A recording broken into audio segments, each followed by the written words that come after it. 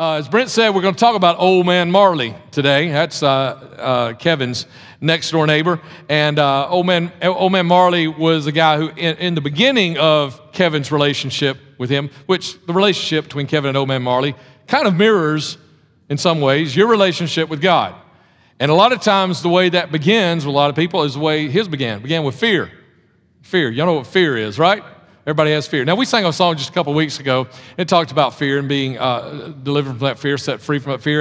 And I was thinking, I wonder how many people are really reaching into that, digging into that, say, yeah, that's me. Because I think, for us guys, sometimes it's hard to say, we're afraid or we're scared of something, right? Tell you a story. I've told other people this story. Very few people. I think I've told it a couple times in the last month. I don't think I've ever told publicly like this before the 9 o'clock service this morning. So you're going to hear a story about Pastor you probably never ever heard. When I was I don't even remember how old I was. I'm thinking 9 or 10, just trying to remember other things going on in my life during then. I went on a trip with a couple of my grandparents, my mom's parents, and I don't remember them ever doing this. And I went with them, and I don't remember them ever doing this any other time. Something was really special about it this time, because, grandparents used to not be as cool and fun as I am, But this was one opportunity that I had, and I went with them. I believe we went to Mobile. On the way to Mobile, we passed a carnival that was just set up on the side of the road. They just set up a carnival. So we pulled over. I don't remember a whole lot of details. I remember, though, there was a haunted house. And when we got there, another thing I don't remember how I ended up in the haunted house, because I'm not the kind of guy who gets out of the car and says, hey, a haunted house, we got to go. I'm the guy that says, if we really have to, okay, I'll go to the haunted house. I don't remember exactly how I got in the haunted house. I do remember walking up the steps, remember about walking in the door, and that's about all I remember until I get in this pitch blackness. Pitch dark blackness. I can't see anything. For a moment, there's a light way ahead of me, and then all of a sudden it's gone. And there's this little boy. He's maybe a year or two younger than me. He starts crying like a little girl. And he starts crying, he starts screaming, and I start crying, and I start screaming, and I'm lost, I can't see anything. And there's a teenage girl, I don't know where she came from. I think she was in between us when we walked in the door, but I don't know exactly. And so she's yelling, she's having to yell to get our attention. She's telling the little boy, here, hold my hand. She tells me, grab the strap on my purse that's hanging on her shoulder, because she had to have one hand to feel, because you couldn't see anything.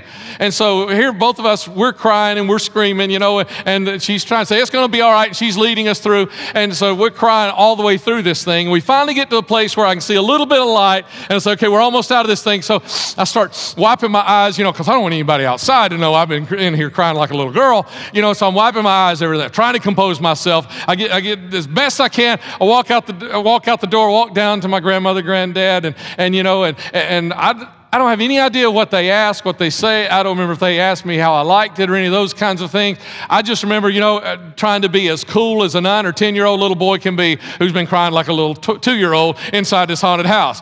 So nobody said, we start talking about what we're going to do next and that kind of thing. And then all of a sudden, I realized there are speakers on the haunted house. I recognized them before we went in, but I now realize that those aren't just noises that are just like from a horror show or anything like that.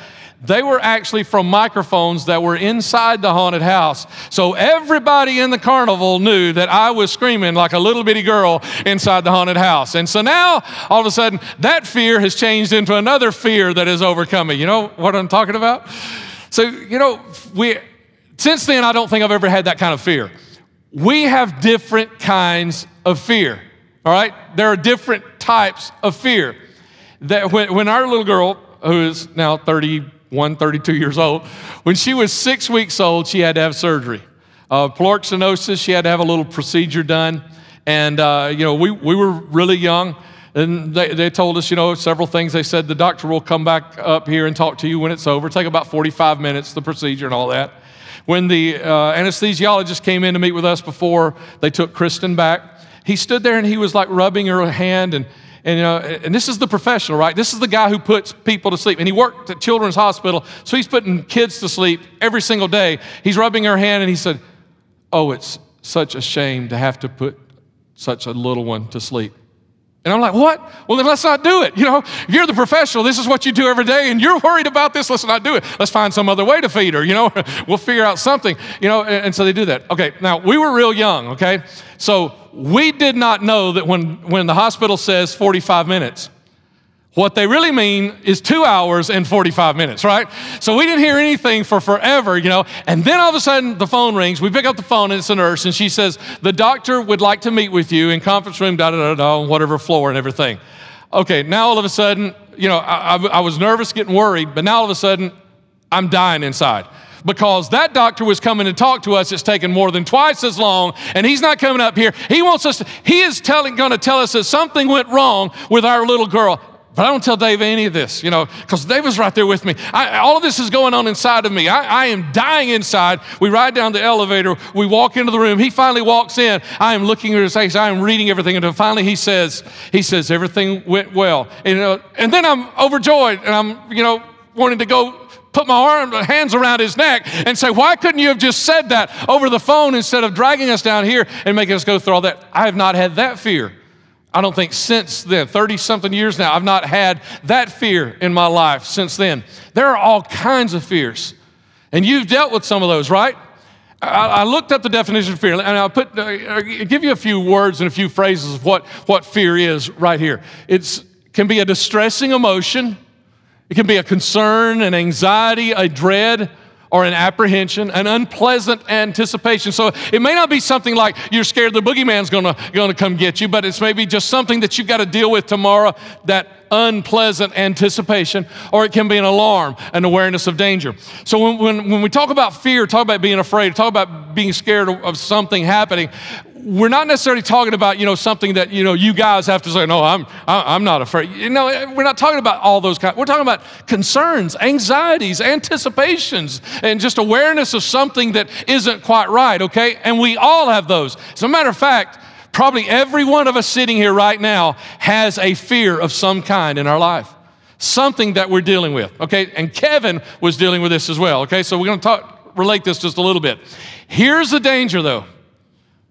When we live scared, a lot of bad things happen. Now, I listed just a few of them right here, okay, on this next slide. And I hadn't preached in 3 weeks, so this is just a few things, right? That's how a few things becomes a lot of things, right? When we live scared, we make hasty decisions. We run. Often, we run from our own purpose. When we live scared, we give up, or we hesitate. We miss potential. We choose what is easy over what is best. When we live scared, we hurt people. We allow wrongs to continue. We see something wrong happening, but because we're scared, we don't speak up. We hold our peace and let the wrong continue. When we live scared, we build walls.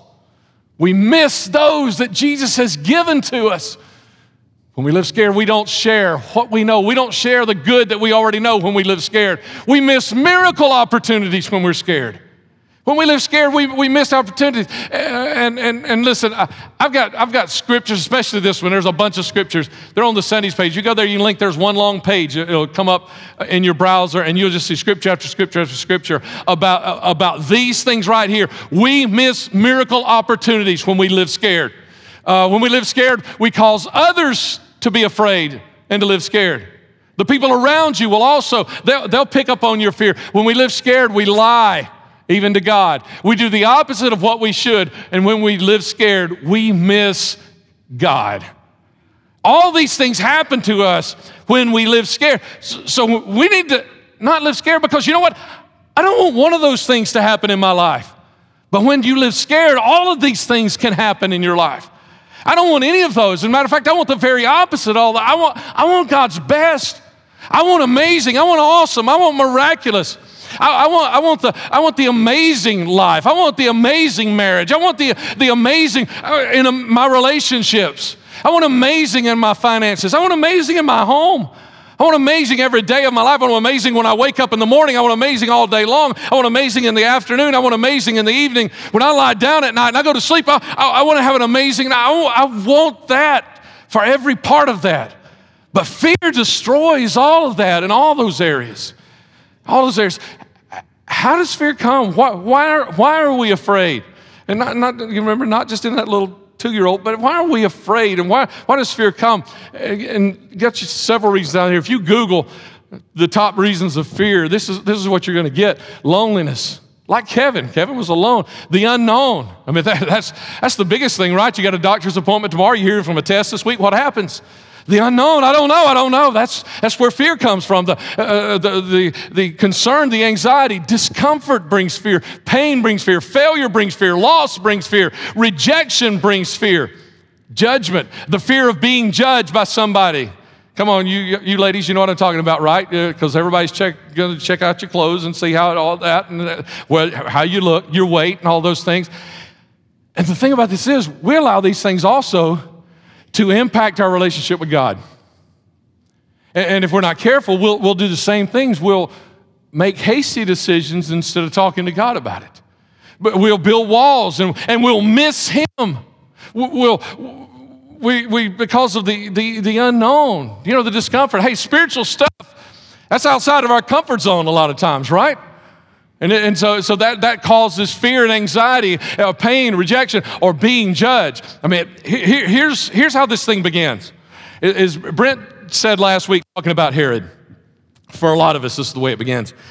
About how Herod, when he heard the Magi came and he asked them, and they said that we've come to worship the King of the Jews. And so then he got all of his experts around, said, tell me about this King of the Jews guy, whatever. And so Herod has this bad attitude, this wrong idea of the King of the Jews, of Jesus Christ coming. He has this wrong idea, so he gets ready to kill him, and he kills all the babies under 2 years of age in the area because of this. And why? Because of what his experts had told him. What his experts had told him. Just like Buzz. Buzz was Kevin's expert. Oh, don't you just feel sorry for the little brothers of this world? That their number one expert in their life is their big brother, Come on, some of you big brothers, you know what we've done, right? And sometimes we don't do it like Kevin. We don't do it on purpose. Sometimes we just don't know the answer. We just make something up. We fake it till we make it, right? And so poor little brothers, that have to deal with all that. That's where Kevin was. His expert was Buzz, and Buzz said, "Old Man Marley." And so Kevin was scared to death of Old Man Marley, and then he meets him for the first time. Where? In church. We'll get there in a moment. When he meets him in church, what does he say? He says, there's some things being said about me that aren't true. And see, that's what happens to a lot of us with God also. Somebody else has told us something about God, and it's not true. And so you know what happens? Here's what happens. It's like Kevin was dealing with now the threat of being alone, and I've got these two burglars who are wanting to break into my house, and I'm living next door to Charles Manson, So this is what Kevin is thinking in his life, and that's the way some of us are. It's like we're dealing with all this junk all week long, and we come to church, and some of you have an attitude like somebody's told you about how God is such this God of judgment and all of these things that you can't hardly get by it as you're sitting here waiting for the spirit of Charles Manson from God to come and judge you for all the stuff that you've done, right? He knows what you did yesterday. He knows what you did. Or maybe you're worried that God's about to speak it to the pastor and he's going to say it out loud in front of everybody, right? That's the attitude a lot of people have about God. So they deal with junk all week long, and some people come to church and they're just fearful. Oh man, you've got the wrong view of God if that's who you've got. And here's the problem. It's when we have a wrong view of God, we miss out on the most awesome relationship of our lives, the most awesome possibilities in our lives when we have a wrong view of God. You need the right view of God. You know what you're going to have to do? Especially if you're unchurched or de-churched, or no, if you're churched or de-churched. If you're de-churched, if you got out of church and now you're back in church, there was a reason you left church. And if you're de-churched, let me tell you, you're going to have to unlearn some stuff. You're probably going to have to unlearn some stuff about God. Because some people have probably told you, or maybe you've inferred yourself, is because you've looked and you said, well, that person that hurt me was a Christian, and that must be what God is like also. No, listen, we're all Christians, but we all mess up from time to time as well. That's not who God is. And you need to unlearn some stuff. Every one of us has to it from time to time. If you're de-churched or if you've been churched all your life, you've probably got some stuff that you have said, no, wait a minute, this wasn't God. That wasn't God. Let me take you to some scripture this morning. Okay, Jeremiah chapter 29, verse 11.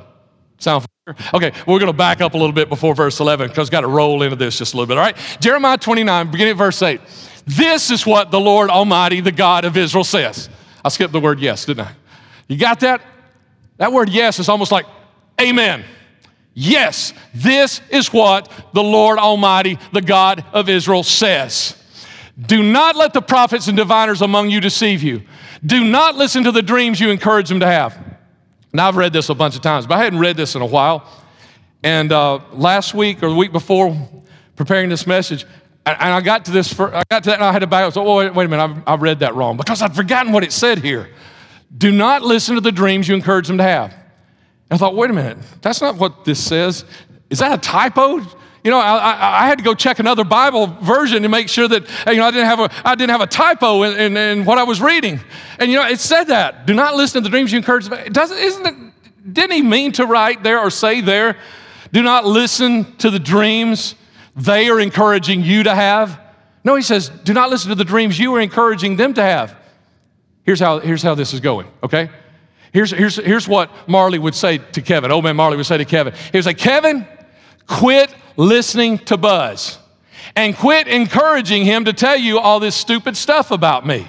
Because, you know, when you listen to it and you get all excited and you get all scared, it encourages him to tell you even, quit doing it. When he starts telling you, just get up and walk out of the room. That's what God is saying.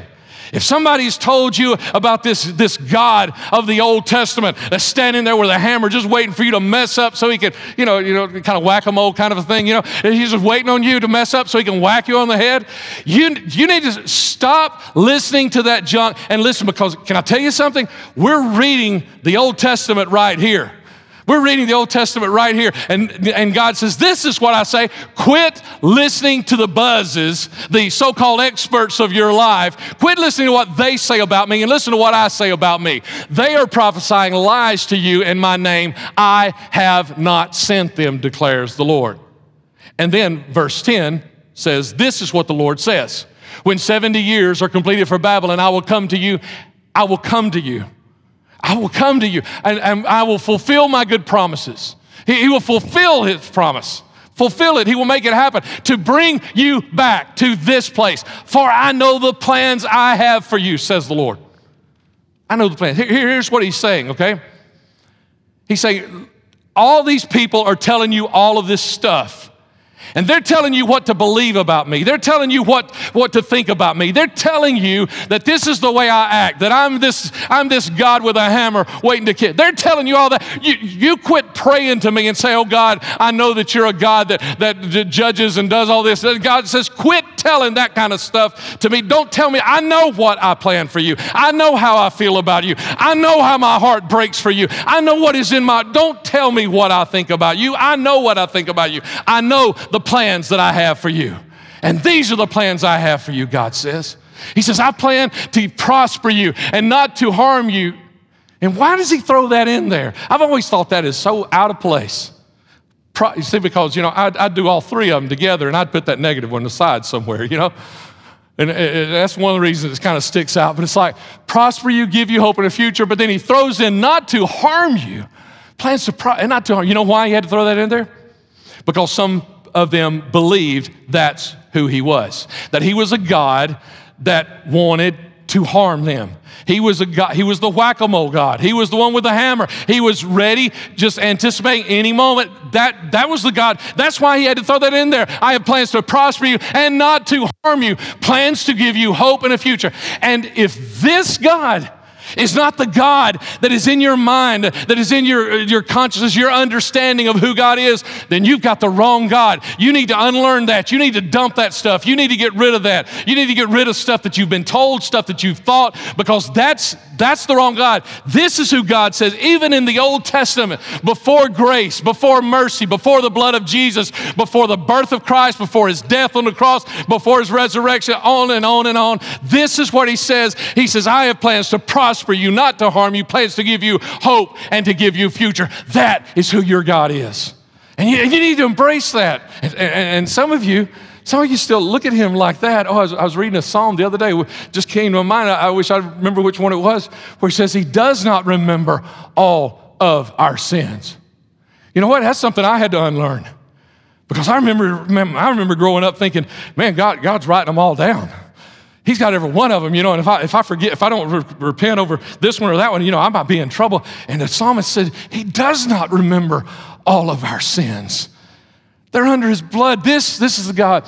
This is the God that we serve. You know, Brent said, I think it was 2 weeks ago, he said in the first week, got a quote from him from 2 weeks ago. He said, we need to be looking for those who are looking. Why? Because Jesus is. He's looking for those who are looking. Kevin finally meets Marley at church. Isn't that interesting? Now, there's one guy that's got a video out there online, and if you found it, they say he really takes this thing way, way out here, okay, and everything. And there's some kind of weird things going on there with, I'm wondering some about the writer or the director or something. But he meets him in church. Why? Because Kevin is messed up. Kevin's got some problems, and he's looking for a place to find some answers and some solutions. And guess what? He meets old man Marley, but he meets him for the first time. And old man Marley comes over to meet him, you know, and as the camera, you saw the clip a minute ago, as the camera, you know, he's panning over, you know, it's ominous, and then he says, Merry Christmas. And Kevin goes, you're not the Marley I was expecting to meet. Exactly. Some of you need to hear that. Because some of you've got this old man God in your spirit you need to get rid of. That's not who he is. That's not him. And get rid of that. And then who is he? He's the one that is looking for someone who's looking. That's what he's doing. You know, Jesus is there for everybody. He is open to everybody, but he's looking for those who are looking. And as soon as Kevin starts looking for his answers, boom, Marley shows up. As soon as you start looking for your answers, he's always been there, but as soon as you start, he's looking for you. He's looking for you. And I'm not just talking about those who maybe that you've never met Jesus, but those of you who've known Jesus a long time. But you just started looking for him again this week because this week was a rough week. Your pastor's all excited about Christmas. Yeah, I wish it would last 2 or 3 more weeks. Right before the first service, I ran into Francis Newman. I said, now that you're out of retail, you probably enjoy Christmas too, don't you? You know, so Christmas is different for some people, right? And so it's not, you know, all of that and a bag of chips for everybody. As a matter of fact, you know, the good of Christmas and the bad of Christmas seem to be heightened at Christmas. The good of life and the bad of life seem to be heightened at Christmas. For those who are alone, seem more alone when everybody else is together. For those with problems and financial problems, especially, you know, if you can't, it just seems to be even more heightened. And if that's you and you're saying, I got to have something, and he's looking for you. Jesus is looking for those who are looking. That's what he's looking for. And let me take you to the next 3 verses of Jeremiah 29, verse 12, 13, and 14. This is the next thing God says right after that. He says, in those days when you pray, I will listen. If you look for me wholeheartedly, you will find me. I will be found by you, says the Lord. I love how he did that. He brought that right back, said it again. If you look for me, but then he says, I will be found by you. You know, it's going to happen. I will be found by you. You ever told your mom something? And then she said, no, this is the way, you will do so-and-so. You know, Mom, I'm not going today. She said, no, you will go to school today. You remember back in those days, you know, Mom, I'm not going to the family thing. No, you will get on your clothes, walk down the steps, get in the car. You know, you will. And that's what God's saying. God says, I will be found by you. This is not a maybe. This is God saying, it's going to happen. When you need me, when you start looking, it's going to happen. I will be found by you. Wow. You see, because Jesus, he's not just a great friend. He's not. Let me show you in the story of Kevin and Mr. Marley. He's not just a great friend. Kevin never asked Mr. Marley for anything. Never does. Because you know what? At first, he doesn't even realize he needs Mr. Marley. So he doesn't ask him. Then he finally comes to a place where he does need something he can't provide for himself. You know, he gets himself in a place hanging on a hook, got 2 hoodlums about to bite his fingers off. He's in a place he needs some help, right? He finally gets to a place that he needs somebody. And you know what? Even then, he doesn't even call out to Mr. Marley. Mr. Marley just shows up. He just shows up with a shovel. The shovel of legends, and puts the two crooks down, right? And so, wait a minute. How did Marley show up right at that right moment? Is that just one of those movie things? No. Just think about it. Could that really happen? Yeah, if Marley had been watching all along. If he'd been paying attention. If he saw Kevin get in a place where he couldn't help himself, and he saw these guys doing this. So here's what I'm saying to you. You know what? Some of you have not asked God for a thing. Some of you have asked God for the wrong things, and you haven't asked God for the things that you really need. But sometimes there are people that have never asked God for anything because they don't really know they need Him. Because I can work this out. I got that problem at work, but I think I handle this one. I don't need your help yet, God. Or financial situation's a little tight, but I can pick up a couple hours of overtime. I can handle this one. So you haven't even asked God for it. But you're eventually every one of us does. We all get to a place that we need more help than we can give to ourselves. We need something beyond what we can do ourselves. And you know what? When you get to that place and you start looking for God, guess what? He's going to be there because He already is there. Because He was already paying attention to your life. He sees what you're walking in. He sees the problems that are coming to you tomorrow. He sees all that. Even before the problems get there, guess what? He's already got the solution figured out for you. And so just like Kevin is, and in your life, you can know this as well. Even before you ask, God's already going to be there because He's already there. He's already there. It's already set up, and it's already going to happen. How did this happen? Jesus is more than a great friend. He is the God that is with us. In the Old Testament, He is prophesied to be the God that was with us. In the New Testament, the very first chapter of the New Testament, and Jesus Himself even promised that He would be with us. And He fulfilled that. But let me take you to Matthew chapter 1, where this is promised to Joseph. An angel of the Lord appeared to him. This is Joseph, his earthly father. And the angel of the Lord appeared to Joseph in a dream and said, Joseph, son of David, do not be afraid. There's that afraid word. Joseph wasn't scared the boogeyman was about to show up, okay? He was afraid of some other things.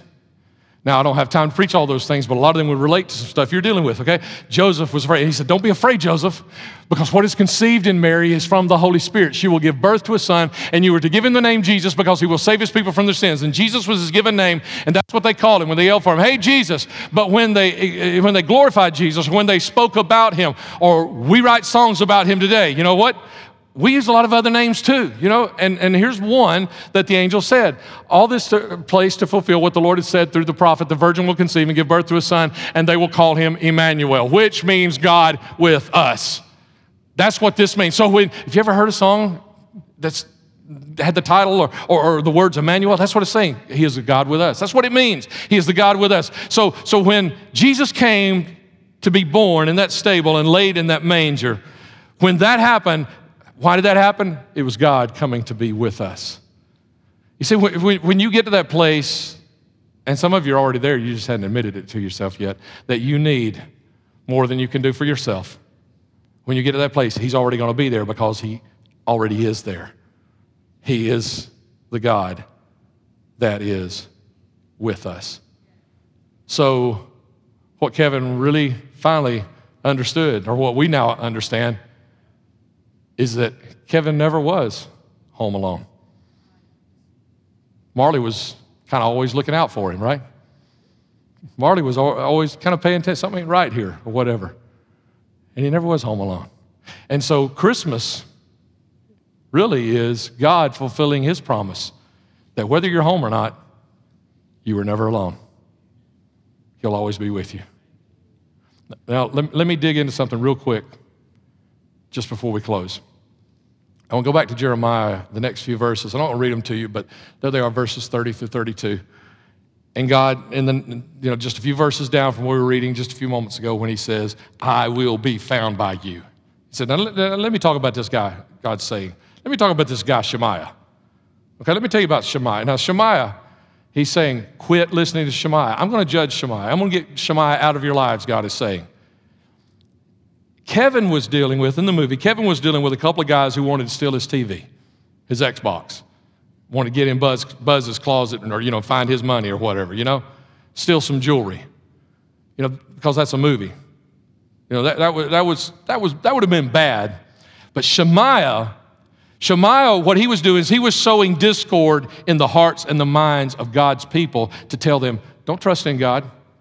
And what he was doing is he said, don't you believe God for your homes, for your families? Their reputation was being destroyed by Shemaiah saying the things he was saying about God. And he was destroying their hope, their trust, their confidence in believing in God. Now, you know, it'd be a bad thing for you to get home from church today and find out that your Christmas tree had been cleaned out from underneath, somebody had broken in. But that's movie type stuff. What we're talking about is real stuff today. Because the enemy of your soul doesn't want to just steal your TV. He wants to steal your family. He wants to destroy your hope in God. He wants to destroy your future. You know, all that stuff God says, this is my plans for you. I want to prosper you. I want to give you hope. I want to give you, that's what the real enemy wants to destroy. And that's what we've got to keep our focus on is realize we're not talking about dollars and cents and possessions. We're talking about the important stuff. You know, if the worst problem you've had this Christmas is you were $100 short of buying all the Christmas gifts you wanted to buy, you ain't got no problems. If that was your worst problem this Christmas, you ain't got no problems. We're talking about serious stuff here. And I'm saying today, God doesn't just see what's coming against your family. He's also got the answer. And he's already looking, just waiting for you to say hi. Just waiting for you to say. You know, and I believe for some of you that's had a hard time just believing that he is the God that he is, I believe you just need to look up into his face like Kevin did to Mr. Marley and just let Jesus just say, hey, Merry Christmas. And you just open up and realize, wait a minute, God really is here for me. Can I invite you to come to the front with you if you'll stand? If you're a first-time attender, we'd like to close around front with a final song and a final prayer. We'd love to have you join us if you can, if you feel comfortable. Come on.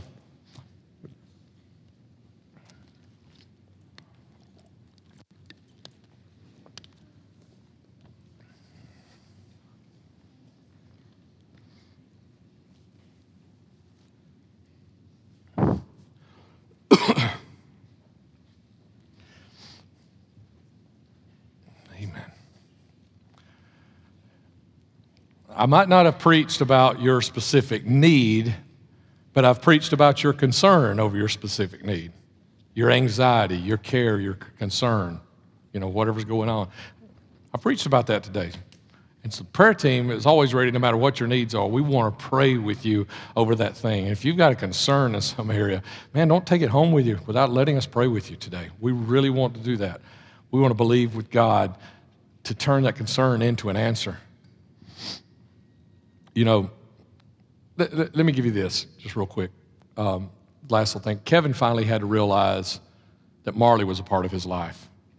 Just like you and I need to realize our own lives are inextricably. I tried to get a different word because we don't use that word a lot.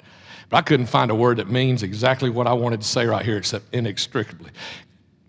Our own lives are inextricably interwoven with God. And when Kevin realized and embraced that, I mean, when Marley walked in the door with a shovel to beat up he didn't say, no, wait a minute, I don't want you in my life. No, he didn't do that. It's like, come on in, buddy. Got a new friend here. You know, the only thing that would have been better in the movie as far as for Kevin's life would have been for Kevin to realize that in the first place and go talk to Marley, and Marley say, oh, yeah, man, we got a problem. Him pick up the phone, call, and they pull everybody, the family back together, you know. They find out what's going on and everything, and Kevin's wouldn't have made for much of a movie, would it? But we're talking about your life here. You don't want to live the Home Alone movie, do you? You want that. And so why would we wait and wait and wait knowing that God is standing at the door with the answer to deliver us, to meet our needs or whatever? I just encourage you today, just see this God that says he has plans to prosper you, not to harm you, to give you a hope and a future. Just open yourself up to him today. And please, let us pray with you. Let us agree with you today that it be over. Your concern be taken care of. Let us pray with you today that whatever